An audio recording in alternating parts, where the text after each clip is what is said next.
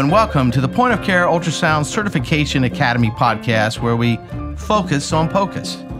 Here, we will discuss all things related to point of care ultrasound, the practice, the trends, and its impact on healthcare. Our program will engage thought leaders who are defining global patient care with the stethoscope of the future.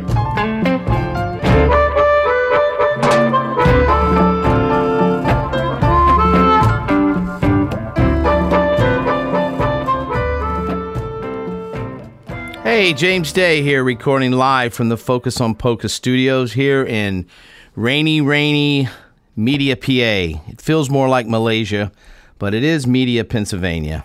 Today we have Dr. Mark Schaefer as our honored guest. And Dr. Schaefer grew up outside of Baltimore, Maryland, and graduated from the Johns Hopkins University in 2004 and from Harvard Medical School in Boston in 2009. Dr. Schaefer then moved south to Columbia, South Carolina, where he completed his family medicine residency at Richland Hospital in 2012. After his residency, he felt called to international service and pursued a global health fellowship with the University of South Carolina School of Medicine.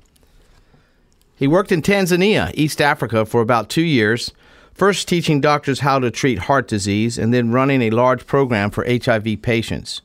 While working in Tanzania, Dr. Schaefer helped develop a program for bedside cardiothoracic ultrasound at the local hospital that is still being used to this day.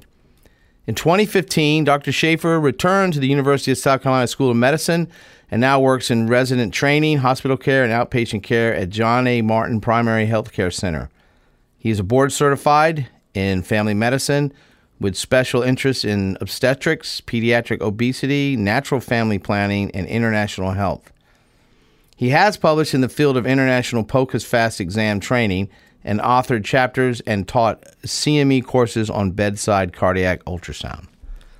That's great, Mark, because I love cardiac ultrasound. I'd like to welcome you for coming here today and maybe start out by telling us how you got into the world of ultrasound. Well, sure, and thank you very much again for having me on. It's a great honor to be part of this and to just be part of the body of physicians and others who are starting to do more bedside ultrasound as part of regular patient care. I came to ultrasound kind of by accident. I was finishing up my family medicine residency. I felt a strong call to go abroad and serve in Africa as a physician for a period of time after my training. And I was looking at different options to do that. I looked at various hospital positions, mission groups, etc. But what landed in my lap was an opportunity to work with a small NGO who had a specific grant project, and that grant project was to teach echocardiogram to doctors in Tanzania. And the justification was that there was no real other way to assess the heart. There wasn't a cardiology group or other people performing cardiac scans, and they felt it be most appropriate to train regular doctors how to examine the heart by ultrasound at this referral hospital in rural Tanzania. I was someone they came in contact with and said, "Would you be willing to do this?" I said, "Sure, but I don't know how to do one myself yet." So it was a really neat opportunity. It was funded. It was in a great location. And I was fortunate enough to be at USC, whose medical school is known for ultrasound training. Yes. And I had many people who were very happy to teach me how to do an echocardiogram, which I learned over just a month or so process before heading over. What are the imaging services like in East Africa and Tanzania? And where was this referral hospital that you were at? Yeah, so the site of my time there was in a small city called Mbeya. Mbeya is in the southwest of Tanzania. So if you look at Africa on a map, on the right side of Africa, there is a big lake called Lake Victoria. A lot of people know about that lake. Mm-hmm. Tanzania is on the south side of that lake, just south of Kenya. And all in the bottom left of Tanzania is this town called Mbeya. Tourists don't tend to go there. It's not near any elephants or rhinos or leopards or anything. It's just a place where people live. It's the big city that is the hub of commerce, immigration with some other surrounding countries in Africa. the hospital there is meant to be the tertiary care referral center for a catchment of about 7 million people. So about the size of my current state of South Carolina. That catchment area all goes to this hospital. When I arrived in Tanzania, I brought with me 2 VScan machines, GE VScan machines that were donated for the program that I was starting. I doubled the image capacity of that hospital with those 2 machines in my backpack. Wow. At the time, they had no CT scan, they had no working X-ray machine. They were all down, and they had 2 working ultrasounds, which is already a testimony to ultrasound that you can get it to work in a lot of environments when some of those other machines break even more easily. Yeah, that's oftentimes it's the only imaging modality a lot of these far-flung places have. It's just the ultrasound, and it's perfect for that. I'm going to ask you something here, something fun. So did you go and see on safari and do a photo safari or see all the big 5, the big land animals there in Tanzania? Oh, yeah. We were there in Tanzania a total of 2 years, and we went on at least 4 or 5 safaris. And I've seen all the big 5. And my job after this fellowship, I worked for a PEPFAR program, and I did a lot of site visits for HAP care in many different locations. Sometimes you had to drive through game parks to get to these clinics. So like there were 3 lions we caught on the road on the way, just going to a hospital one time. So it is a real place over there. It's some very wild territory. That's amazing. It's almost like another time period in the history of the earth. I guess you never had an experience like a rhino in your tent or anything like that. No rhinos in the tent, which is good news. But you could certainly, when you come down from your tent, you can see lion prints sometimes on the ground in the morning. Oh, yikes! So you get a little little thankful that they didn't go climbing the stairs. Just keep feeding them, right? That's right. So the on-the-job training model you employed, how did you do that and make that work over in Africa? So when we think about training any skill set, in my opinion, our kind of go-to model, especially in international work, is to kind of show up, make all of your learners stop what they're doing for a day or a week, come to your lecture, work with a simulation model or with standardized patients, and then you tell them what to do, and then you leave, and you hope that they do it. And a lot of times that's just now how the world works. Whether you're in America or whether you're in Tanzania, you need to know how to do things in your real practice setting, and so that things that come into play, you can actually kind of work out with the students.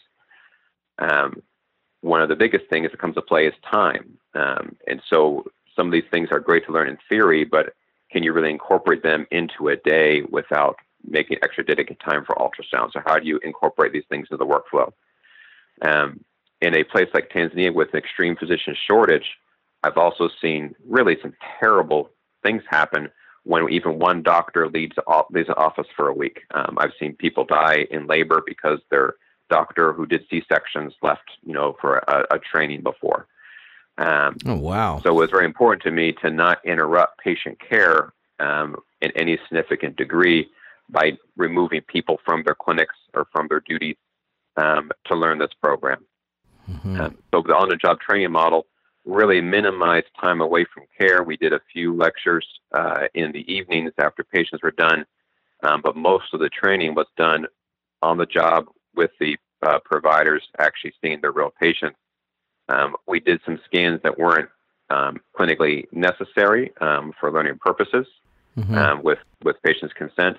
But the majority of scans we did were actually done with a clinical purpose on the wards. And that was really helpful to not only train the techniques of the scan, but how you apply that knowledge clinically and how you document those findings effectively and accurately in the record. That's great. That's almost like a clinical preceptorship. I like that. Just OJT right there, that learn as you go. That's good. Is that still being employed in Tanzania, still being used? So the methodologies we developed there, as far as the the protocol we used for echocardiogram and for basic thoracic, that is still being used. The on-the-job training, the way I designed the program, I trained 4 providers at first, because it is more labor intensive if you're doing that model. So we had 4 people who trained up. They did 80 supervised scans, did training modules, passed a OSCE and a competency exam, and then they helped me train an additional 3 people from the hospital thereafter. After I left, the care was still being done, but the momentum to keep on training people did kind of die down. And there's a number of reasons for that. Of course, it takes a lot of time and energy to organize that. Could benefit from some finances, but also in Africa, as with lots of the world, if you have a clinical skill that you can kind of charge for and bill for, you don't want everyone to have that skill. So these doctors are doing this care in the hospital setting as part of their job, but most of them had private clinics in the city, and were able to use those skills with our certificate exam to do billable services in their own offices. So I think there's a little bit of catch-22 there. You don't want everyone to be able to do it, but you want to make sure people get the care they need. Sure. Yeah, that is conflicting there. So what are some of the clinical aspects that are key when you start establishing a bedside ultrasound program? So some of the kind of non-clinical things we think about, as doctors, we often kind of jump straight to the ultrasound, the patient, how you get the picture right, what you do with these findings. And we had many interesting findings there. A whole lot of HIV in the area, 10% HIV positive, so lots of tuberculosis. We drained plenty of effusions. The first paracathesis I did was on a lady pregnant with twins. Oh, my God. She had this giant effusion and was getting hypotensive, and so we identified it, and we had to drain that. That's the first one I had to do, and she did great. She thank God survived and did great, and the babies got born, which is really, really wonderful. But you would have that. You'd have lots of change of management. People who we thought had left side of heart failure really just had terrible pulmonary disease from tuberculosis or other issues. Yeah. So lots of change of management there. Some of the things I think is very important when designing these programs is all the non-clinical stuff. So number one, where does the ultrasound live? Who's going to do maintenance? How are you going to get parts? Who orders gel? In that economy, a V-scan machine, which at that point cost about 10, 12 grand, that's several years' income for a lot of people there. That's already about a year's income for some of the physicians there. So this is a very small, portable, extremely expensive object that could easily be stolen. They're not invincible to being broken, and making those things both accessible for use and protected is so important. And then the ongoing maintenance, making sure that there's a service provider, a way to get extra parts, a way to get a replacement cord, etc. Those things we don't often think about as doctors, and then those are really important aspects in a program going on. And what I'm proud to say is that 7 years later, both those V-scans are still working and have not been stolen or dropped or broken, which is really amazing. That's through a lot of dedication from the administration of the hospital that we worked with. And we did, in all that time, we've had to replace one power cord on these guys. So not to be a sales pitch, but they really held up well. Yeah, no, that's impressive. You know, I worked for GE in another life, and I remember we went and dropped boxes off, did a quick training for a week. We thought we nailed it, and then the other clinical apps person came back a year later, and the stuff was in the closet in the box. And I think a lot of that is, to your credit, the fact that you actually trained and went around and did it on site like an OJT model. A lot more effective than, doing a week and then leaving, and they just they sat in the corner. So they're intimidating, to use. It's a scary thing to kind of hop into if you're not familiar with it. And like with anything, you already are working 100% no matter what you're doing, and so adding anything to anyone's job is always a scary prospect. Yeah. So, you made a comparison earlier in our conversation. I wanted to touch on that, about point of care use in rural South Carolina. compared to your use over in Africa or abroad?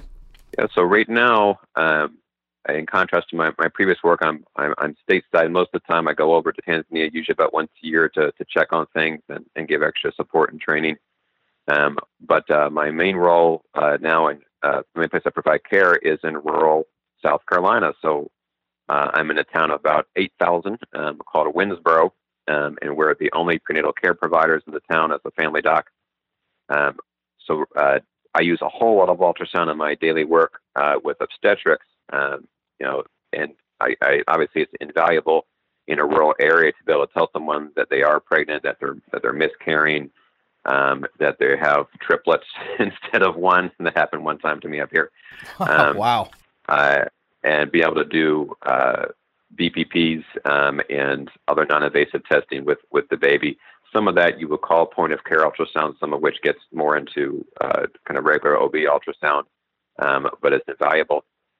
One small word as far as workflow, we have in this office a Mindray, not particularly mobile unit in our obstetric room in the back. I have applied for, and we're getting a V-scan finally here in another couple of weeks, because just moving a patient from the front office room space to the back to an ultrasound adds 5 to 10 minutes to that visit. And in a busy outpatient office, you're just not going to do it. And I've seen that as a barrier to even myself, who loves doing scans, to doing some ultrasound when it be appropriate. But in the office up here, I'll do the obstetric exams. I'll do basic fast exams sometimes when it's appropriate. A DVT evaluations have been helpful, of course. But the big difference domestically here is the amount of paperwork you have to do and documentation you have to do to get things billed appropriately. Yes. So we're still struggling to work out the kinks that our image storage meets the right requirements, and my reports that we generate meet the requirements to get paid for what we do. And that's an embarrassing thing to admit, because they're not very hard scans to do, and they're affecting my patient's care. But it's an awful lot of paperwork to get it represented the right way in the chart. But it's still an invaluable tool. Sure, and you have to write a mini novel every time you do one. So, yeah, that would be great to streamline that whole process. So, Dr. Mark Schaefer, it was an honor to have you on our podcast today, and we appreciate the audience for listening in today. Do not forget that for even more POCUS talk, follow us on Twitter at POCUS Academy and on Facebook at POCUS Cert Academy. Dr. Schaefer, thank you for taking the time to be here on today's show. Thank you so much for having me, and keep up the good work. All right, Mark, have a good one. Thank you so much. Appreciate the time. Bye-bye. Bye.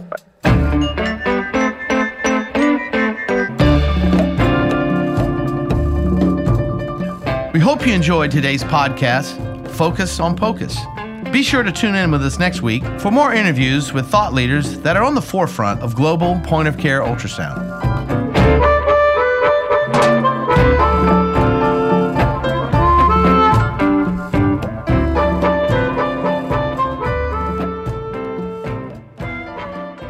The thoughts and opinions expressed in this podcast are the views and opinions of the guests and not those of Intellios. This podcast is for information purposes only.